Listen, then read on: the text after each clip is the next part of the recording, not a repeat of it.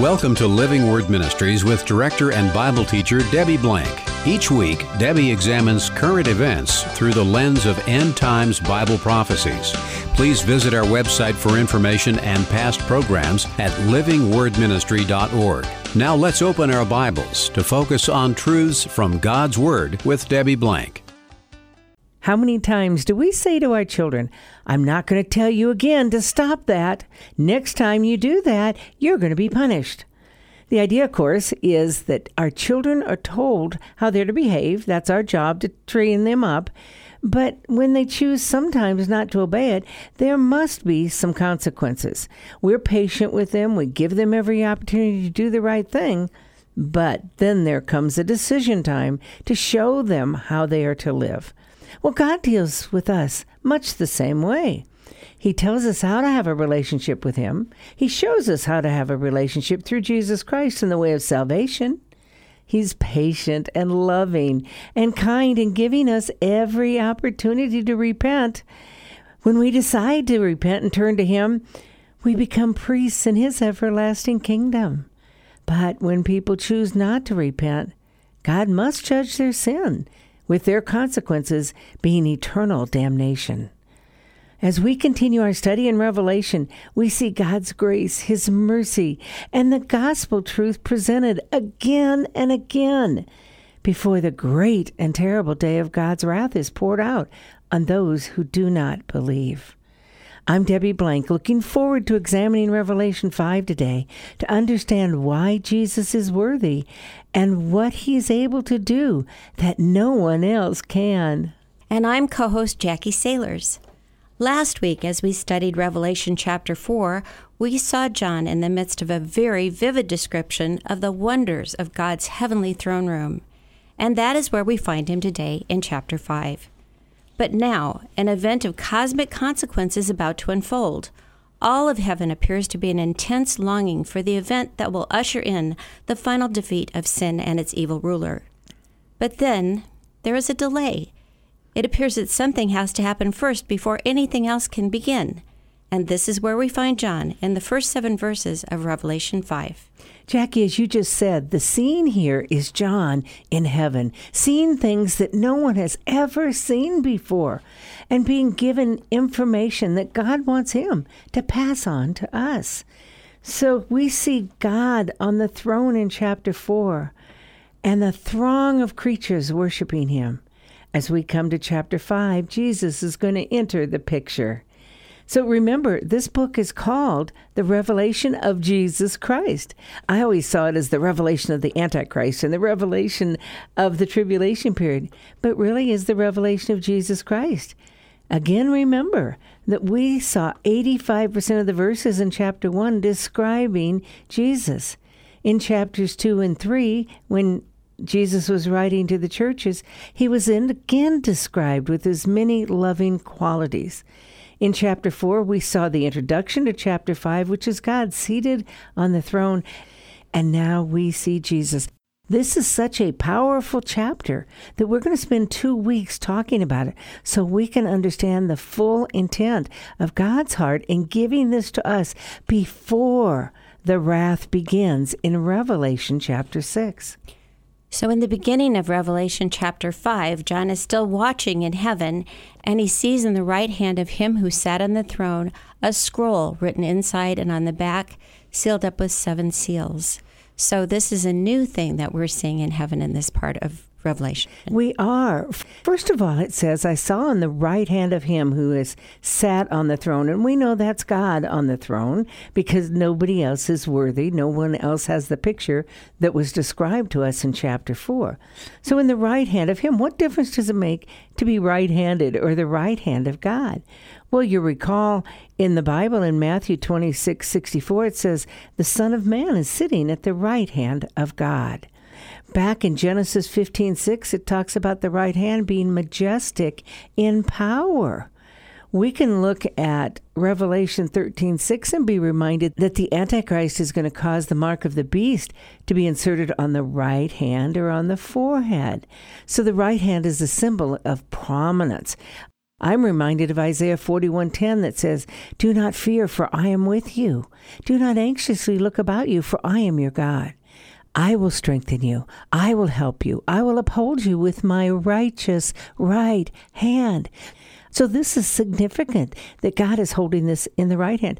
I remember when I grew up, it was almost an anathema to be left-handed because right hand shows power and prominence, and that's where God is holding this book or a scroll, which is written inside and on the back. Well, back then, you just wrote things on the inside of a document, of a scroll of parchment. You rolled it up and you sealed it on the outside. You didn't write on the inside or the outside. That was the custom, but this one is. This is God's directive that He's making available to show His plans for the end times. His plans from this moment forward, where He's going to bring about the wrath of God on this earth.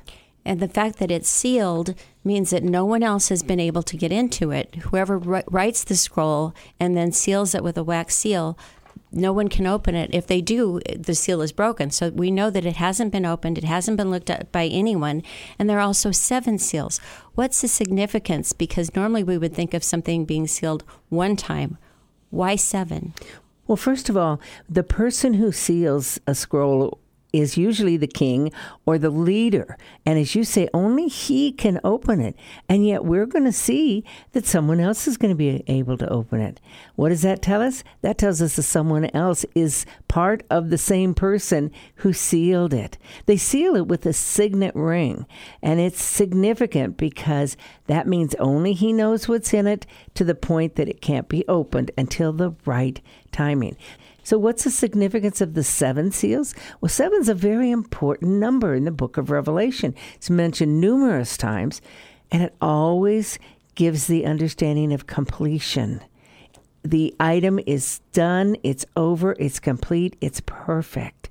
So when we see 7 mentioned over and over again, it means God's perfect will is being performed on this earth according to His plans and according to what He has preordained. I've also heard someone say that if something has multiple seals, that could mean that it's a will, like a last will and testament. And so each part would be opened separately. One part would be revealed and opened, but not until the next one was ready would the next section be opened. So it's kind of the way that this works in the book of Revelation, is we will see things opened one at a time. And it really is God's last will and testament on this earth. If we look at Ezekiel 2:10, that's a passage that's similar in idea to this scroll. It says, "Then I looked, and behold, a hand was extended to me, and lo, a scroll was in it. When he spread it out before me, it was written on the front and the back, and written on it were lamentations, mournings, and woe." We will see those lamentations and woes when we continue in the book of Revelation, starting in chapter 6. Zechariah 5:1-5 says pretty much the same thing. There was a scroll, and on the scroll, according to verse 3, it says, "This is a curse that is going forth over the face of the whole earth. And surely everyone who steals will be purged away according to the writing on one side, and everyone who swears will be purged away according to the writing on the other side." So we have throughout Scripture this idea of a scroll being written, and clearly God's the only one who can write this scroll, because God's the only one who knows the future. Each time when the scroll is presented, there's lamentations, woes, there's destruction on people who turn away from God. So in this scroll are future events written out. God is the only one who could write out something that's going to happen in the future, isn't He? This is very important to understand, that only God knows the future. And we're going to see that in the next few verses too. In Genesis 1:1, we're told, "In the beginning, God created the heavens and the earth." So He was in the beginning. And that God there is Elohim, which has the I am ending, meaning plural. And yet created is singular. So God is multiple, the Trinity. who created the heavens and the earth. Verse 2 of Genesis 1 tells us that the Spirit was moving over the waters. So the Spirit was there. We're told in John 1:1, in the beginning was the Word, and the Word was with God, and the Word was God. All things were created by Him, and apart from Him, nothing was created that has been created. That's Jesus. So we see the Trinity at creation. Now, I loved what my pastor said the other day. He said, for those of you who believe in the Big Bang Theory, that's up to you, but God lit the fuse. Right. So God is the only one who was there from the beginning. He also has been with us throughout the times now and will be with us forever. Remember, we read in Revelation 1:8 about God, I am the Alpha and the Omega, says the Lord God, who is and who was and who is to come, the Almighty. So God always existed. Now, it wasn't just him. Jesus did too. We know from Revelation 22:13, Jesus says the same thing. I am the Alpha and the Omega, the first and the last, the beginning and the end. And Hebrews 13:18 tells us that Jesus Christ is the same yesterday, today, and forever. And this is what I like too, is in Scripture several times after the disciples recognized Jesus as the Messiah, and specifically I'm going to read Matthew 16:19, Jesus told them future prophecies. The passage reads, from that time forward, Jesus began to show his disciples that he must go to Jerusalem, suffer many things from the elders and chief priests and scribes, and be killed and be raised up on the third day. So Jesus is prophesying here. We see that 25% of the Bible is prophetic. So far, half of that has been fulfilled exactly as God said it would. There is no other creature, no other God on the face of the earth, no religion that can speak the future except God. And there's a scripture verse that says that God knows the end from the beginning. So he knew everything in Revelation from the beginning, even before Genesis. So the bookends that we have in Scripture, there's a lot of parallels and a lot of things that work out that God knew from Genesis that will be in Revelation. Why would we follow any other God? Why would we turn to a religion or make ourselves the God of our lives or ignore God? When he knows everything, when he's the only one who loves us and has a plan for each one of us and lays it out in his word. Unfortunately, we do. But we have to remember that only God knows the future. And he has given us the future in his word, but he's also given it here in Revelation 5, written on the scroll. It goes on in Revelation 5:2, the passage reads, and I saw a strong angel proclaiming with a loud voice, who is worthy to open the book and to break its seals? In heaven, everybody's worthy in heaven. Certainly God is. And the 24 elders and the 4 creatures and the angels, they wouldn't be there if they weren't worthy under God's intent. But when it comes to opening that scroll, opening those seals, remember, God sealed those seals. So only God can open those seals. And none of those people I just mentioned are God. When it says in verse 3, and no one in heaven or on the earth or under the earth was able to open the scroll or to look into it. That's just amazing. I mean, that takes care of everyone. There's no one, at least at this point, in heaven, the angels shouting out who is worthy, and so far no one is stepping forward because all of mankind has been disqualified. Everyone on the earth or under the earth has been disqualified because of the fall of man in chapter 3 of Genesis. So at one point in time, mankind had dominion over the earth. In chapter 1 of Genesis, God gave man dominion over the earth, and man was to subdue the animals and the earth. When the fall came, they became disqualified because of sin. So now there's no one on earth, no one in heaven, no one is stepping forth at this point in time. And how does John react to that? Before I answer that question, let me just add to that there's several places in Scripture, including the same chapter in verse 13, that focus on the fact that there's no one in the heaven or on the earth or under the earth, to make it clear that that's where all creation is. And therefore, God is the God of all creation. And only he can determine who is worthy. And as you say, no one is. And by the way, what does it mean to be worthy? Generally, on the earth, we consider someone who's worthy as being deserving. So that also deals with God as who is deserving in heaven. Really what worthy means is showing greatness or ability that merits recognition. That's a definition from the dictionary, but I think it matches up here. Who is worthy? In the whole of the book of Revelation, worthy is mentioned 6 times. Once happens to be to the church of Sardis. Those who didn't spoil their garments were worthy. In chapter 4, it's mention of God once, that he's worthy. In chapter 5 here, we see 4 times the word worthy, as it's going to relate to the only one who is worthy to open the scrolls. Now, to get back to your question, how did John react? In verse 4, it reads, "And I began to weep greatly, because no one was found worthy to open the book or to look into it." I thought we weren't going to cry in heaven. This is actually the only place that we see someone weeping in heaven. Praise the Lord that we won't be doing that. But John is so touched. His heart is so broken. He's in heaven. He's seeing God Almighty. He's surrounded by the angels and everyone. But his heart is broken because no one is worthy. Imagine John weeping in heaven. Do we weep when we think about the condition of the world?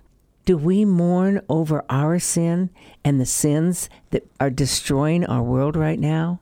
In James chapter 4, God tells us, "Be miserable and mourn and weep. Let your laughter be turned to mourning and your joy to gloom." Because of our sin, we should have that attitude of mourning over what's happening in our lives and to our world every time we turn away from God, and our world is doing that. But do we? John is weeping because no one is worthy. No one's worthy to open the scroll. No one's worthy to do God's plan, or at least that's what he thinks. We need to ask ourselves the same question. And the next thing that happens is that the elders come up. One of the elders comes up to John and says, "Stop weeping." And the reason is, "Behold, the Lion that is from the tribe of Judah, the root of David, has overcome, so as to be able to open the scroll and its 7 seals." So there is one who's worthy. Only Jesus is worthy to reveal the future. John is told not to weep anymore because there is one, and it's one that John knows. John is a witness to Jesus Christ. John knows who he is. John has to be elated as he sees the Lamb come forward and being able to open the scroll. Jesus is described with such precision here. He's described as the Lion that is from the tribe of Judah. Well, where do we get that? Jesus is called the Lion from the tribe of Judah. Genesis 49, 9, and 10. It says, "Judah is a lion's whelp. From the prey, my son, you have gone up. He crouches, he lies down as a lion. And as a lion, who dares rouse him up? The scepter shall not depart from Judah, nor the ruler's staff from between his feet, until Shiloh comes, and to him shall be the obedience of the people." Here we see Jacob prophesying about his 12 sons, specifically his son Judah. And he's saying that the Messiah would come from the tribe of Judah. The one who holds the scepter will come from the tribe of Judah. And he also is described here as a lion. So what we're seeing really is that Jesus here is described as the fulfillment of the hope of Israel, as he's described as the Lion of the tribe of Judah. And then it goes on to say he's the root of David. Oftentimes in Scripture, he's also called the root of Jesse, who is David's father.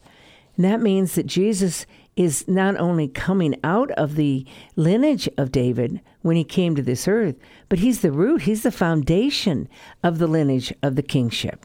In Isaiah 11, verses 1 and 10, we're told, "Then a shout and a sprig from the stem of Jesse, and a branch from his roots will bear fruit. Then in that day the nations will resort to the root of Jesse, who will stand as a signal for the peoples, and his resting place will be righteous." That's talking about Jesus, the root of David. Again, the fulfillment of the messianic hope to Israel. So we have 2 descriptions that are definitely Jesus. We know that from Scripture, from previous Scripture. Those titles apply to Jesus Christ. So we know that this lion that's being described that's to come forth is Jesus. And yet we see that this is not a lion that we're expecting to see, but we see a lamb instead. So why is that? He's described as a lion, but he comes as a lamb. Because he has overcome.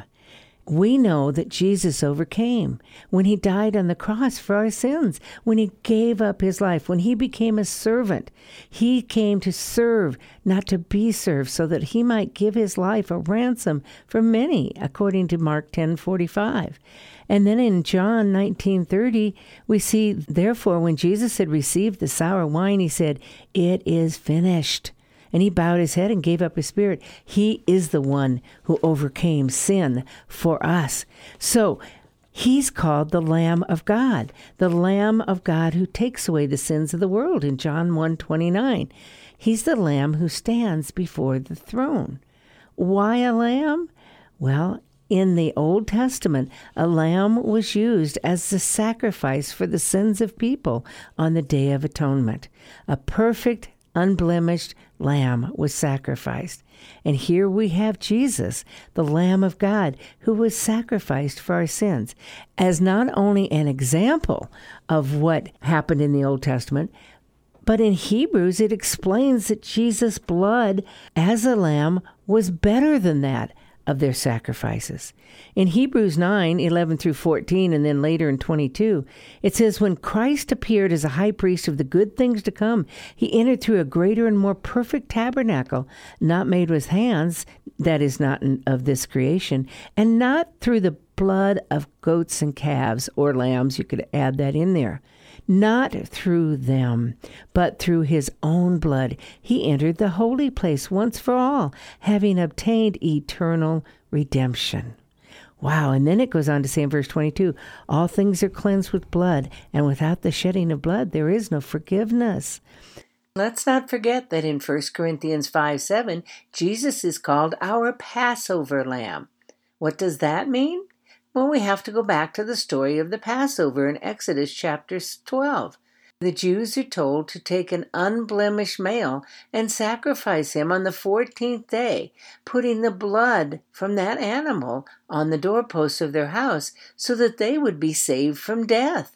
In our case, with Jesus as our Passover lamb, his shed blood on the cross saves us from our spiritual death if we will believe in him.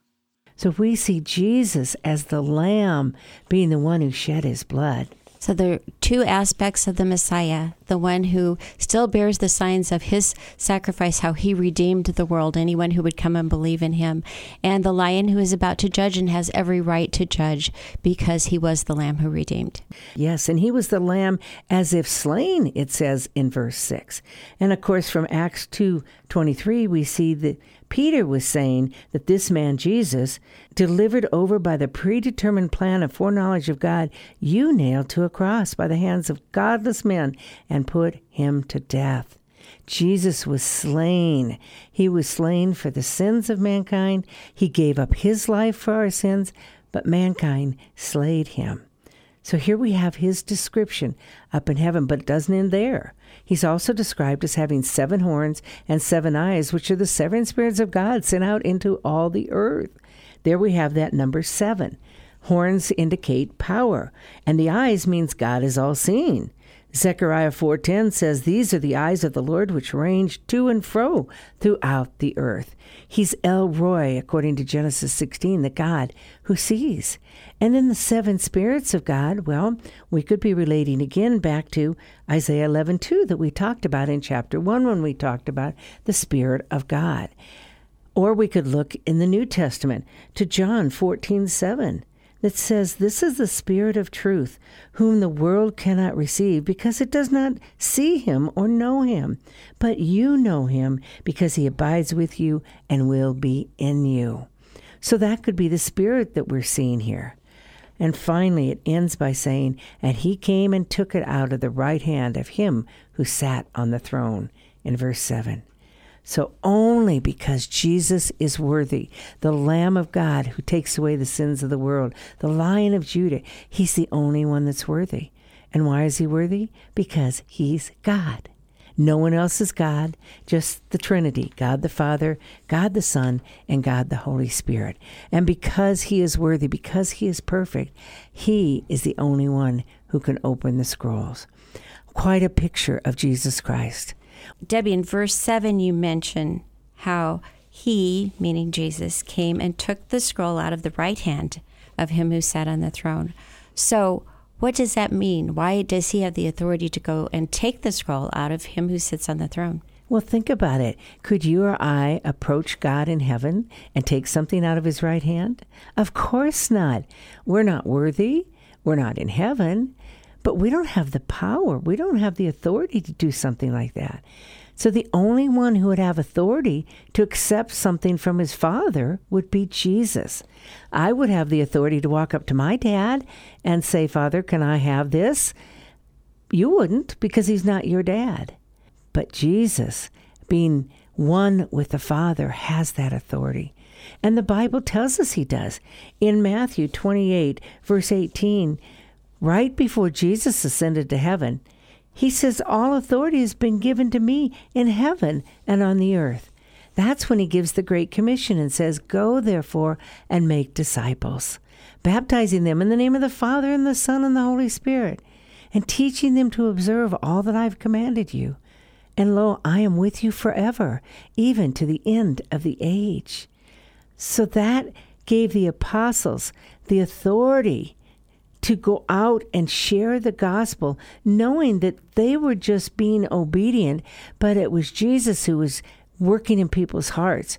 It was Jesus who would go before them. It was Jesus that was giving them the authority to do this and had the authority to do that. So by him overcoming death, by him overcoming sin, he has the authority. You see, God could have chosen to wipe out sin just like that, just because he's God. He spoke the world into existence. He's going to speak destruction into existence. So he could speak salvation into existence too. But instead, he needed to have a perfect sacrifice who would pay the price for the penalty of sin, and then have us realize what he himself had done for us, so that we would see that he is worthy as Jesus saving us as God in heaven. Remember, in Revelation, it's God and Jesus who are the ones who are worthy. They are the ones to be praised, and that's what we're going to discuss next week. We have so much more to describe about him that we'll talk about it in 2 weeks, because next week is July 4th, and we want to be able to talk to you about how important that holiday is to us. But then we come back in 2 weeks, and we continue talking about the only one who is worthy, and that's Jesus. Now, let me just encourage you as we close today. God is giving us another chance to see Jesus as our Redeemer. Will we receive him? Will we accept him? Because if we do, we get to be priests in his kingdom. For those who don't, they will enter the great tribulation that we will see starting in chapter 6. God's mercy is being poured out on your heart right now. Will you open your life, your heart, your spirit to accepting Jesus as your Lord and Savior? Now is the time to do it. God wants you to. Thank you for joining us today on Living Word Ministries with Debbie Blank. This is a listener-supported show. If you'd like to support this program or contact Debbie Blank, you may do so at P.O. Box 540003, Omaha, Nebraska 68154, or visit our website at livingwordministry.org. Please tune in each week at this same time for Living Word Ministries with Debbie Blank.